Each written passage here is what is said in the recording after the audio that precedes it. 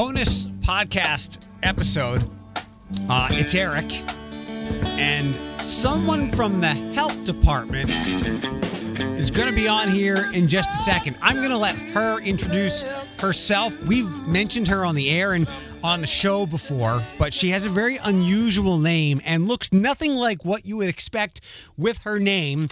And it's going to be a fun, 30-minute chat about a lot of things going on. Obviously, the health department, we've become too familiar with it over the last 6 months, but this is not necessarily... COVID will be on the periphery of this interview because we're going to talk about something that the Toledo Fire Department has, and we got to dive back into one demic that we're already way too familiar with, the opioid and overdose epidemic. So we'll dive into that. We've got some new numbers, but also a new way that what did she call them? I'll let her explain it. There's a more appropriate name for people who suffer from addiction or addicts. There's a name that she has that we can explain. Is that mic on? Is that it? Say hi. Hi. Hi. No. Try that. Hi. No. Boy, I work here 1 week. Try it again. Hi. There we go. I get booted from the morning show for 1 week and I forget the microphones. That's Josh. Hey. If you're a long-time person, and we're going to get to this person, to the interview in just a second here. But if you're a long-time familiar with the show, Josh is our engineer friend that went to China. Yes. That's how we introduced you. You were standing in here eavesdropping for the last 10 minutes of that interview. Any thoughts? Did it sound somewhat interesting or boring? Sounded very interesting. Are you lying? No. Do you want to tell everybody quickly about the bad car decision you made yesterday? I made a bad car decision? I did not make a bad car decision. How much are you paying for that thing? $500 a month. You're paying $500 a month for. Now, what are you going to? You're $500 a month for how long? 66 months. So 5.5 years? Yes. Is that right? Yeah, about right. And how long does the warranty last? 7 years, 100,000 miles. Okay. And you intend to keep this car for a decade? Yes, yeah. Okay. What are you going to do in the 8th year when something breaks? Because it will break. Hopefully I'll get that extended warranty like Susie is always trying to, or is it Tiffany? I've heard those commercials. Whoever is bugging me. Yeah, I get those calls. You could have just waited for me. $350, newer vehicle, lease. I hate to tell you this. I've already driven 100 miles just for work. We would have worked on that, though. You could have just waited one day. I was all excited to go buy a car with you. Should have came. I invited you out that noon. Like, I was busy. What were you doing? I have shit to do You sometimes. have nothing to do. You sleep now. No, I don't. You should have seen the look on Jerry's face because I was in here being loud at 7:30 in the morning, and Jerry looked in. And what are you doing at 7:30 now? So I've set my alarm the last couple of days for 5:40. No. And I keep waking up before that, and I'm in here because we got a podcast to record. Okay. So I can. Is that what you're doing? I can either go to a Panera or Starbucks and sit and drink coffee there and catch up on things, or I can come here and drink the coffee and we can podcast at the same time. I prefer you doing it in here. Why? It sounds better. No. I wouldn't be podcasting from Starbucks, but I can be there drinking. Well, I mean, you're still recording. What? You're still recording, right? No. That's what I'm saying. I can either waste an hour at Starbucks drinking coffee, or I can be here drinking coffee, and we can be recording a podcast. Be here then. It's more productive. Thank you. Oh, my God. All right. Well, I'm going to play the interview now, and I'm glad that you gave it a thumbs up. Maj has a lot to talk about. It sounded like it. Hello. This should be okay. Okay. If the phone doesn't work, then I'm just going to go that Bedford really doesn't have the technology that it needs, and that explains a lot of the backwards views that happen there. Sure. And I'm leaving that in this podcast. Are you okay if we slam on Bedford during this? Is that going to hurt your work stuff? It's not going to hurt my work stuff. I work for Lucas County. Okay. So please let me introduce. She's not really a friend, but she knows everybody in the crew. Will you pronounce your full name instead of me just saying Maj? Yeah. So my full first name is Majida. My last name's Stefan. Okay. And you work for the county, but I guess more specifically, the health department? Sure do. This is going to... Now, hold on a second. People that are listening are like, the health department? How boring is this going to be? Well, hold on a second. Maj is very friendly with our friend Ashley and very, well, close enough with Floyd. You've had times with our people. So hopefully that sets it up to let people know that this will not be super boring. Not some boring county employee they sent my way to talk about COVID numbers, right? Right. We do have a couple of people in common. Yeah. Well, because everybody knows everybody here, and one of these days we will get you out of Bedford because you're on an island alone there, and you're not going to be able to make the change that you want by yourself. Thanks for the confidence. You're welcome. You're welcome. Anyway, so the Toledo Fire Department did something pretty cool, and I scrolled across. You brought it up to me, and I didn't know about it. But then I saw the article today. It was probably I saw it on the Blade News slide app, and other places. One, people probably saw the headline that opiate overdoses are way up, and something about Narcan, Naxalone. Did I say that right? Naloxone, you were close. Naloxone. Yeah, I transposed the But letters. Narcan is fine. Okay. Honestly, Narcan's like the common. All right. So. Well, we'll smash all this together because really this has been something that I think a lot of people have forgotten about, and I've just been sitting and waiting for other effects and damages from the COVID pandemic to hit things like that were already happening. I talked about yesterday how there's 130 suicides every single day in America. That's an epidemic. Everybody knows about the opioid, an overdose epidemic that we've been battling for years, and it seems like we made a small dent in it. And with the COVID pandemic, that was going to raise the numbers with these other things. But TFD really swooped in and did something pretty cool, right? Yeah, they sure did. This is where you tell me about it.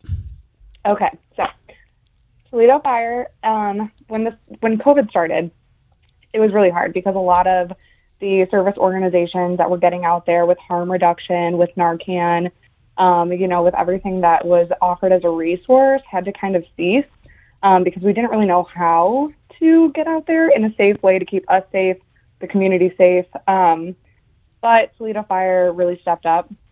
And Lieutenant Zach Reed is just this amazing human being.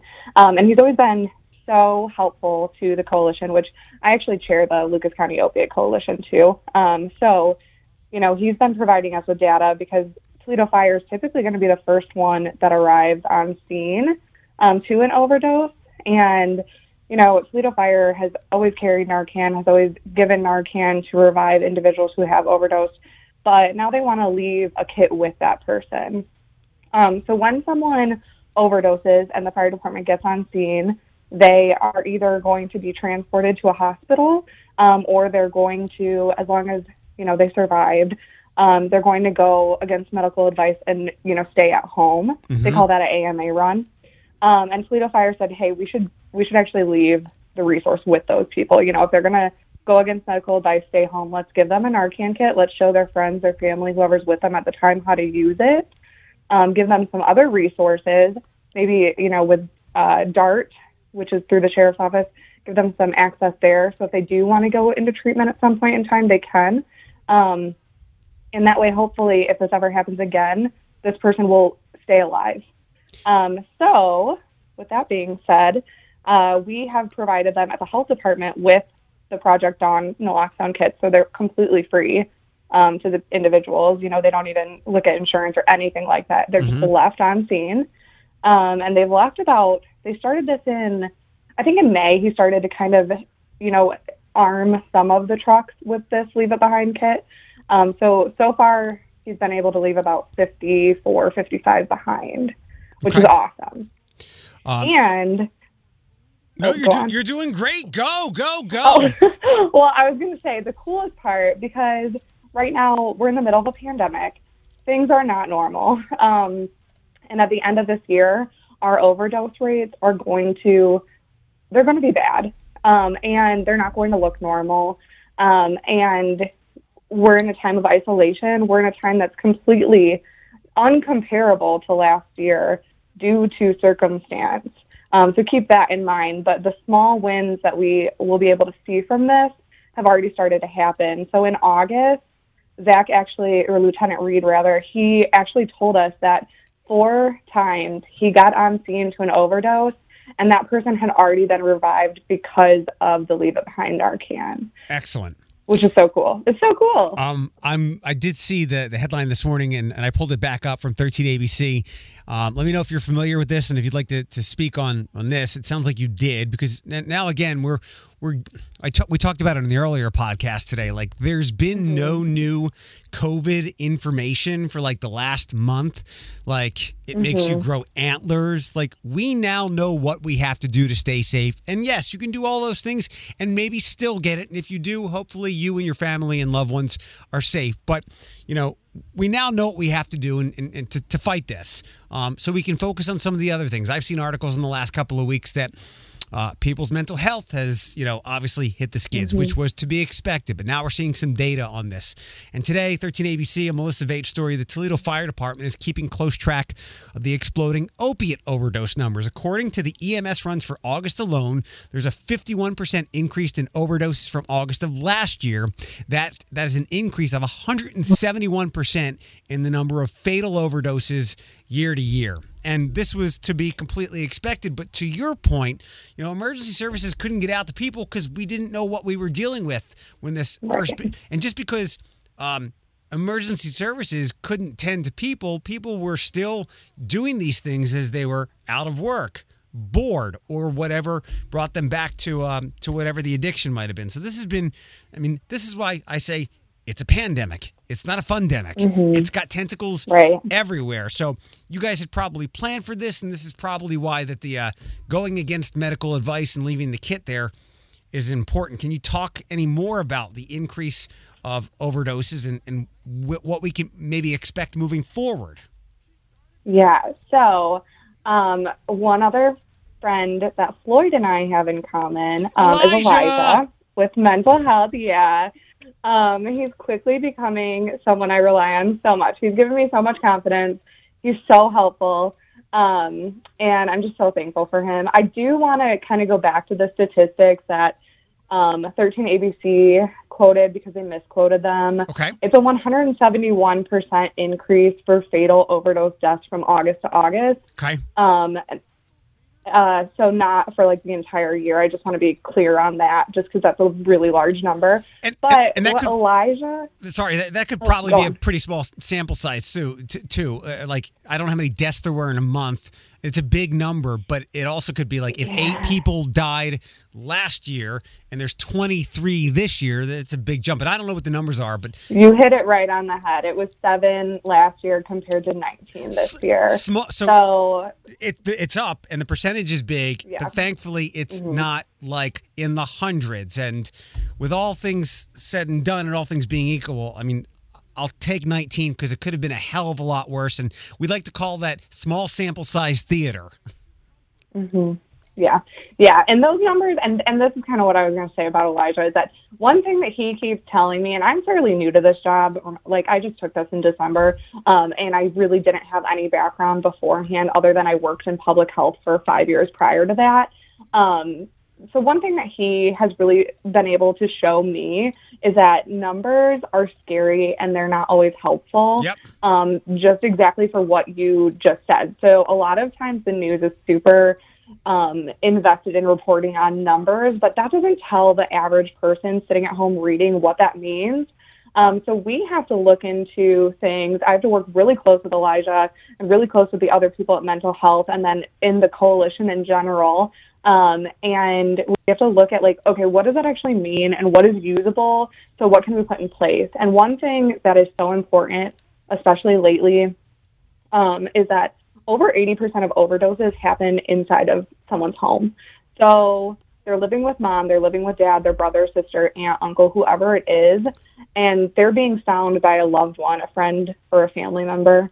And so making sure, if you know someone who is with opioid use disorder, making sure that you have something in place that can keep them alive a little bit longer, a tool like naloxone or Narcan, I should call it, is so important. And it's scary. It's compared to like CPR. When you took a CPR class, I got really bad anxiety. I don't know if you got anxiety, but I was like, oh my God, what if I come across someone who's like on the ground? Now that I've taken this class, it's going to happen and I'm not going to know what to do. I just didn't want to like break anybody's sternum, or I didn't want to like do mouth to mouth with a stranger. Right. It made you nervous and you were like, oh my God. And they told you like, it's going to save your family member. Well, this is the same kind of thing. It's a tool that you're going to get for your house that could save the person you love's life. So we give you the confidence of how to use it. It's so, it's really simple. It's really self-explanatory. It's a nasal spray. It looks like a nasal spray. Let me rewind a little bit because I think, and I'm all about, I like numbers, I like data, I like diving into things because as you pointed out, the news can only give you so much information. I get it.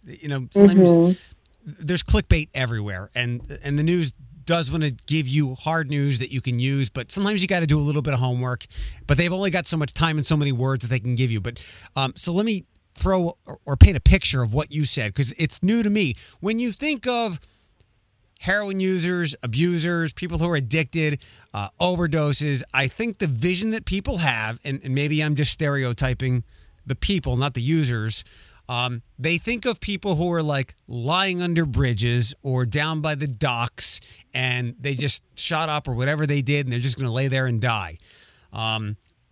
I think that's what a lot of people think as an addict. Sorry, but for you saying that 80% of these overdoses happen in the home of a family member, a friend, that's important to know, because that can help us fight the battle. And as you just illustrated, I'm just emphasizing the point that if you get the Narcan stuff and you learn how to use it and you keep an eye in.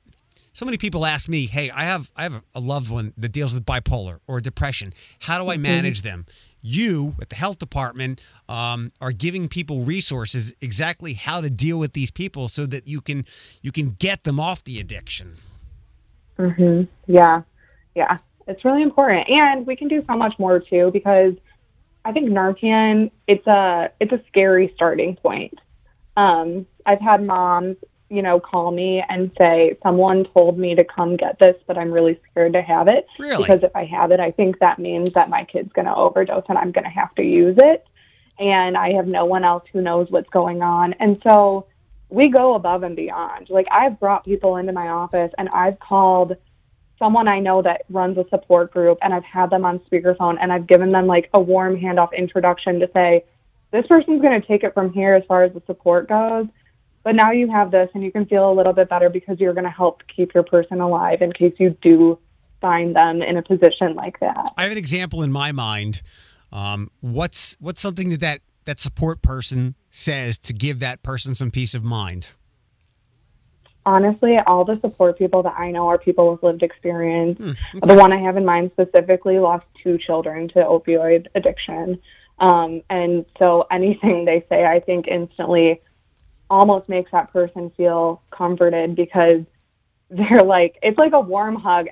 Every time I talk to him, it's like a warm hug, because he's like, I got you, we're gonna get you through this. All right. So to put that in a small sentence here, I'll throw this out there. Not only can they give you the Narcan or it's available, but they will give you some peace of mind knowing that just because you're getting it doesn't mean that person's going to overdose. They can walk you through the mental gymnastics of getting over that. The example I was going to use, that is something that I tie back to my mental health stuff, and something I always try to share.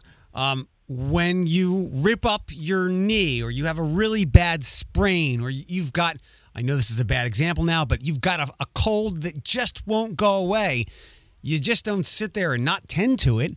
You go to the ER, you go see your doctor, you get it taken care of. And I equate that with the mental health stuff. If you're feeling like shit for 2 weeks, I can say that it's a podcast, we're not on the air. You should tend to it, just like if a cold were bothering you for 2 weeks. If you've got a headache, I guess the Narcan stuff, granted, these people, they have an issue. Maybe some people deal with migraines and they take some kind of headache or pain reliever.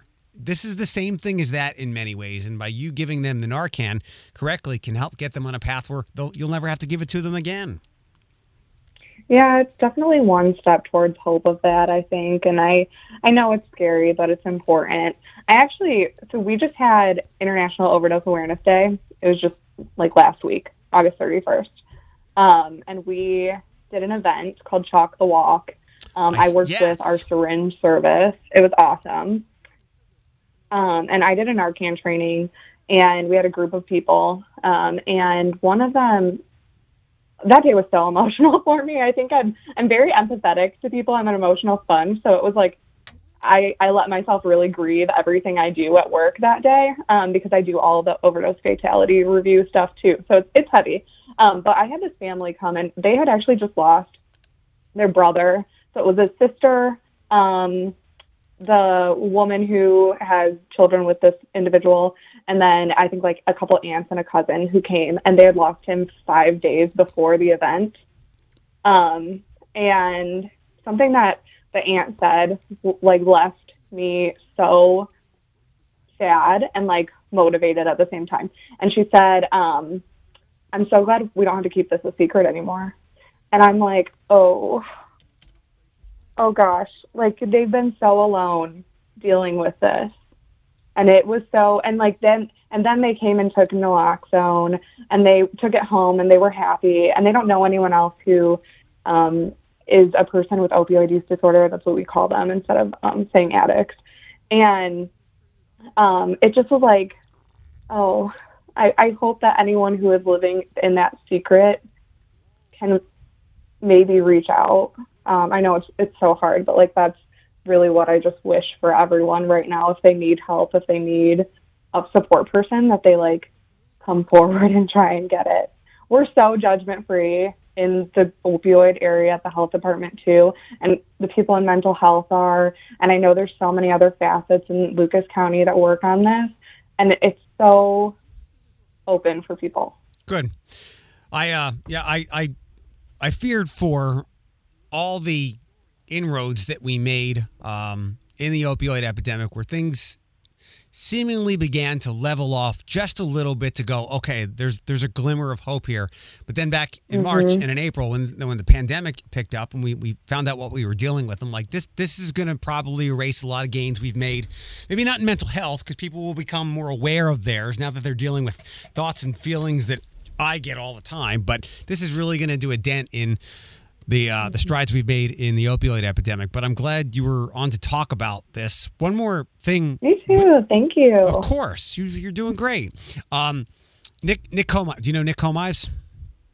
Not personally, but yeah. Okay. Yeah, he's in the people and the crew as well. And yeah, I think Nick, I work closely with people who work closely with him. So 3 years ago, Nick told me he went somewhere and attended something and learned about safe injection sites. And then I started to come across articles about them. And I saw that there was a lot of pushback in neighborhoods. People didn't want them. People thought that it would cause more drug using and abuse in their neighborhood. But I'm very open-minded when it comes to treating people holistically and in progressive ways. So let me tie that to what you're doing. And I know you mentioned it in our back and forth, our exchange. Let me be local taxpayer Al, who is upset that you're giving these people Narcan to take with them. Doesn't that, one, cost me, the taxpayer, money, and then also encourage them to continue doing this? I'll hang up and listen. I mean, here's the thing. I think that the resources, you can't have one without the other. If you want to argue that you don't want your taxpayer resources used for first responders to tend to these individuals, which opioid overdose runs are out of control. There were 200, and this is back to the numbers, 242 overdose runs in August.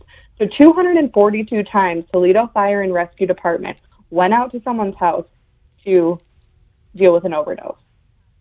If we can give them resources like Narcan, we don't have safe injection sites. No, we do not. Probably very far away from that. Yeah, but we're not that progressive here. We do have syringe services. Yeah, no. We do have syringe services, though, which are are pretty progressive and widely supported, and an evidence-based practice that shows that 1 in 5 people can get into recovery, we will not only save people's lives that people care and love and care about, but we will move forward to get people into recovery. So you have to pick.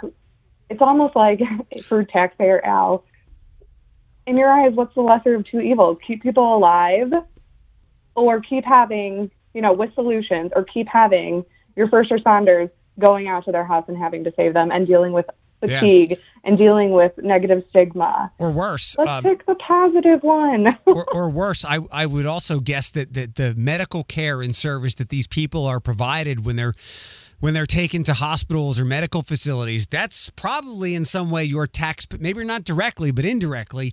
100%. Yeah. So do you want to help these people take a tiny step towards recovery and invest in that? Or do you want to pay for them to keep coming back to these places time and time again? So, yeah, you've got to have a wide view on this instead of just going, I'm keeping these people alive. So, right. And I will say, it's hard. It is hard. If you haven't lived it, it's hard, but open your mind a little bit more.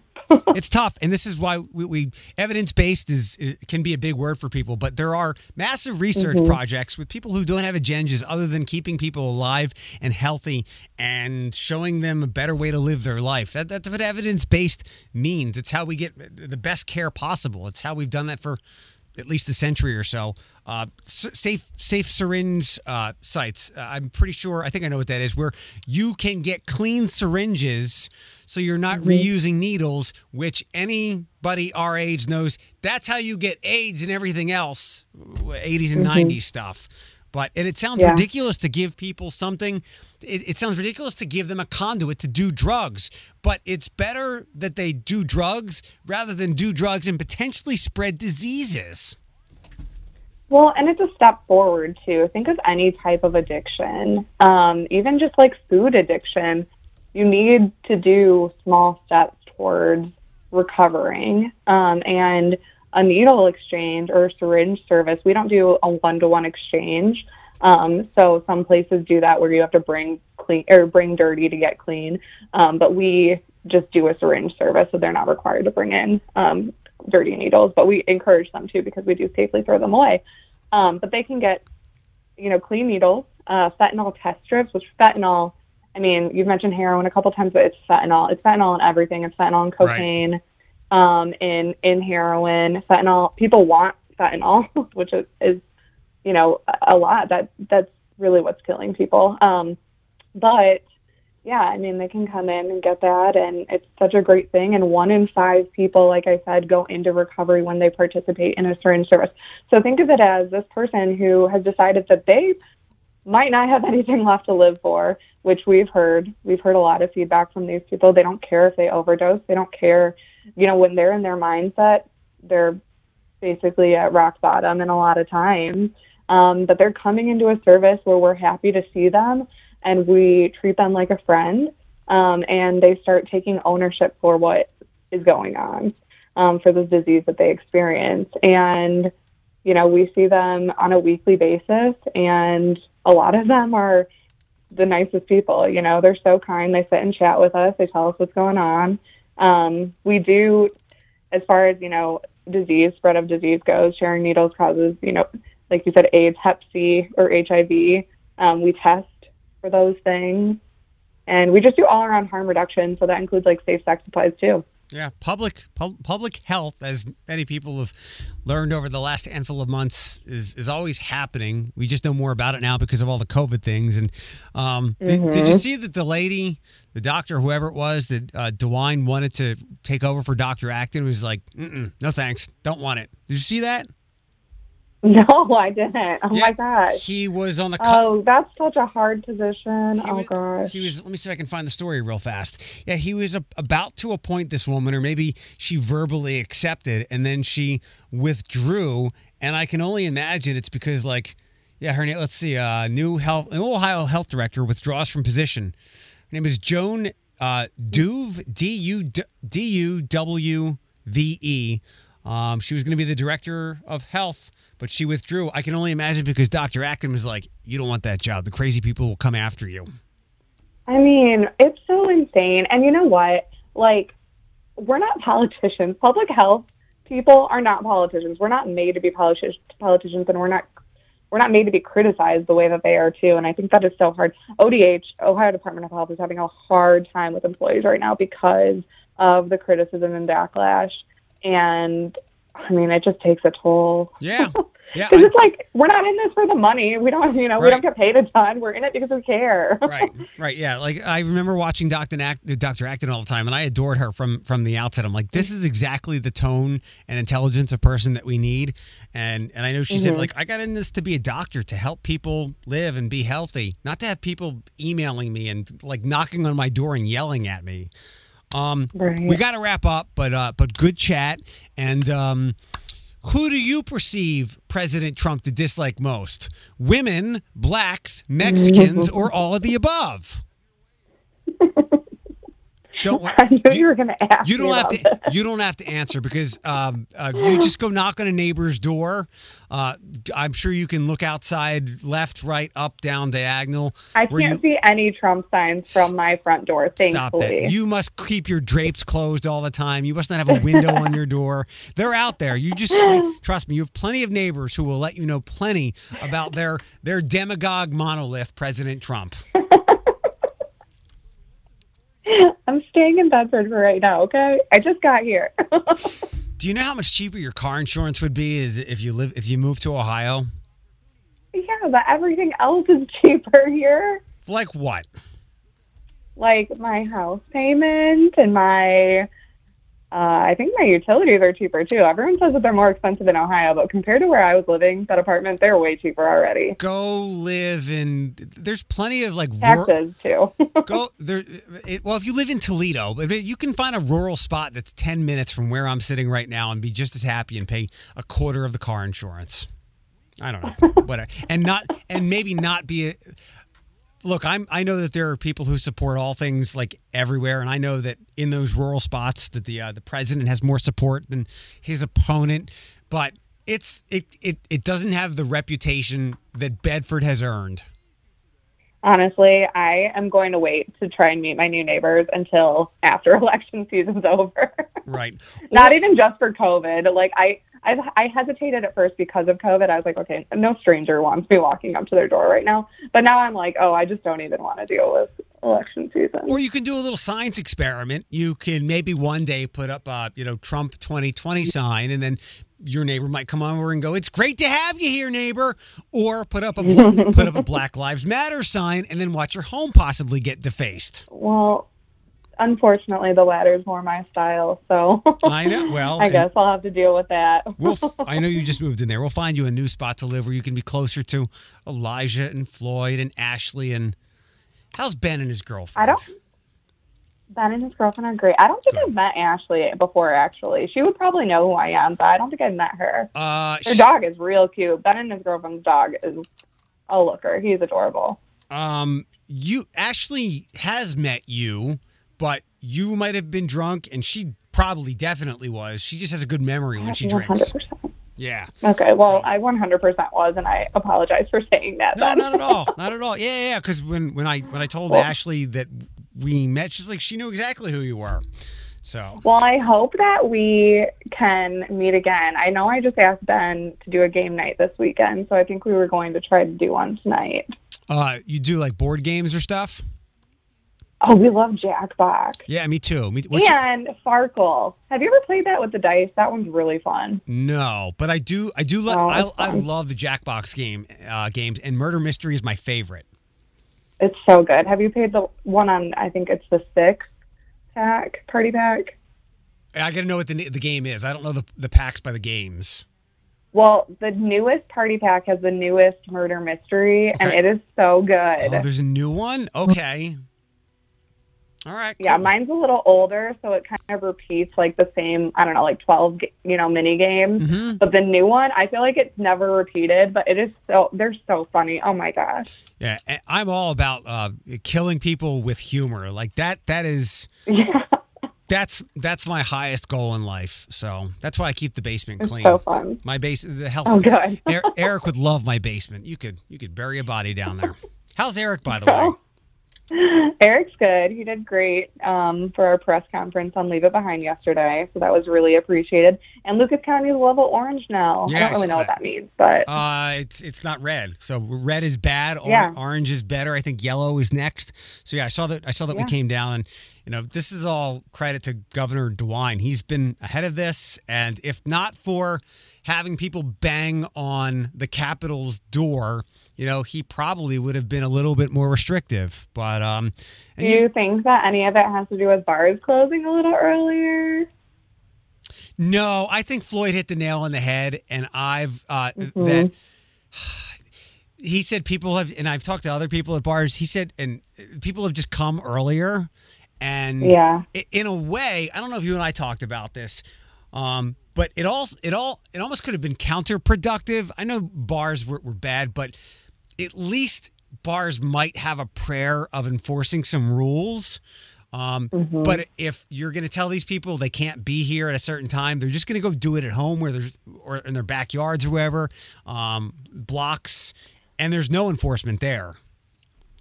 Well, and I think that's part of the problem, honestly. I think that, people are wearing masks everywhere or like going to a bar or restaurant, sitting at their table. Like they're doing good doing that, but it's a matter of like letting yourself be around people you don't know in a capacity that it's like you're at a party, you're at someone's house, and all of a sudden there's 20 plus people there and you only know 5. Right. So why are you trusting those strangers? And you're not wearing a mask there. Yeah, I like the people. I've heard a lot of young people. Go ahead. Oh, go on. Oh, I was going to say, I've heard a lot of young people like straight up say I was asked to quarantine, but I feel fine, so I'm not going to, or some version of that I'm like, well, that's exactly what we were talking about.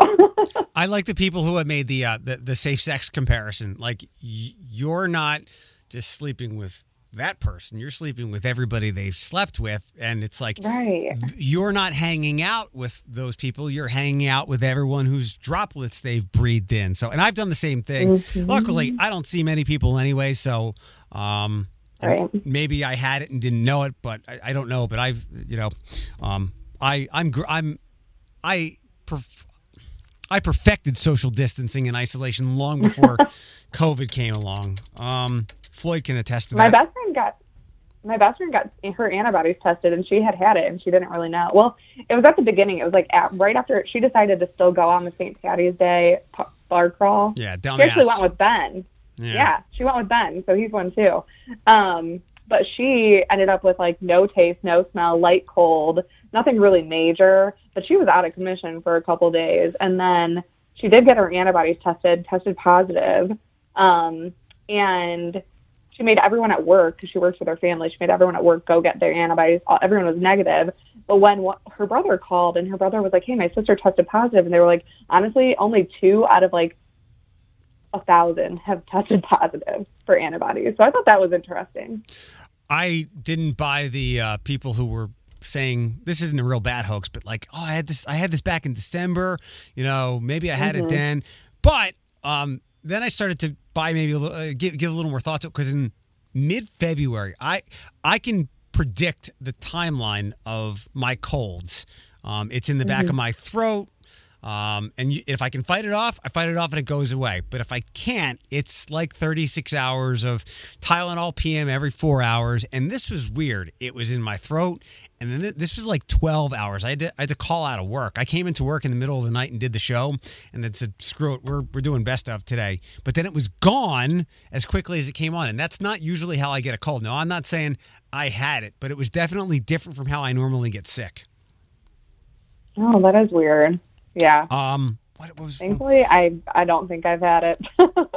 Do keep an eye on this. A friend said, she said, do you promise to swear to secrecy? I said, no, but I'll swear to anonymity. So a friend told me that a kid has tested positive at Perrysburg. That's at the high school or the junior high? And I know that's not your county, but Perrysburg's weird. No, like Perrysburg is Toledo, but it's Wood County. Let's see. Well, they're eating and playing and doing stuff in Toledo, Yeah. They had their first positive COVID kid, not releasing names, but every child that was in the bus, classmate, teacher in proximity to this kid will be out 2 weeks. Couple of kids had 101 fevers, and they're being tested. So here we go. Yeah, see, it's so problematic. Oh, gosh, it's such a mess. All right, we'll wrap up. Good to chat with you. And thank you. Which of those do you think the president hates most? Okay, well, I gotta go. Okay. All right, good to chat with you. I'll talk to you sometime, okay? Okay, bye. Bye.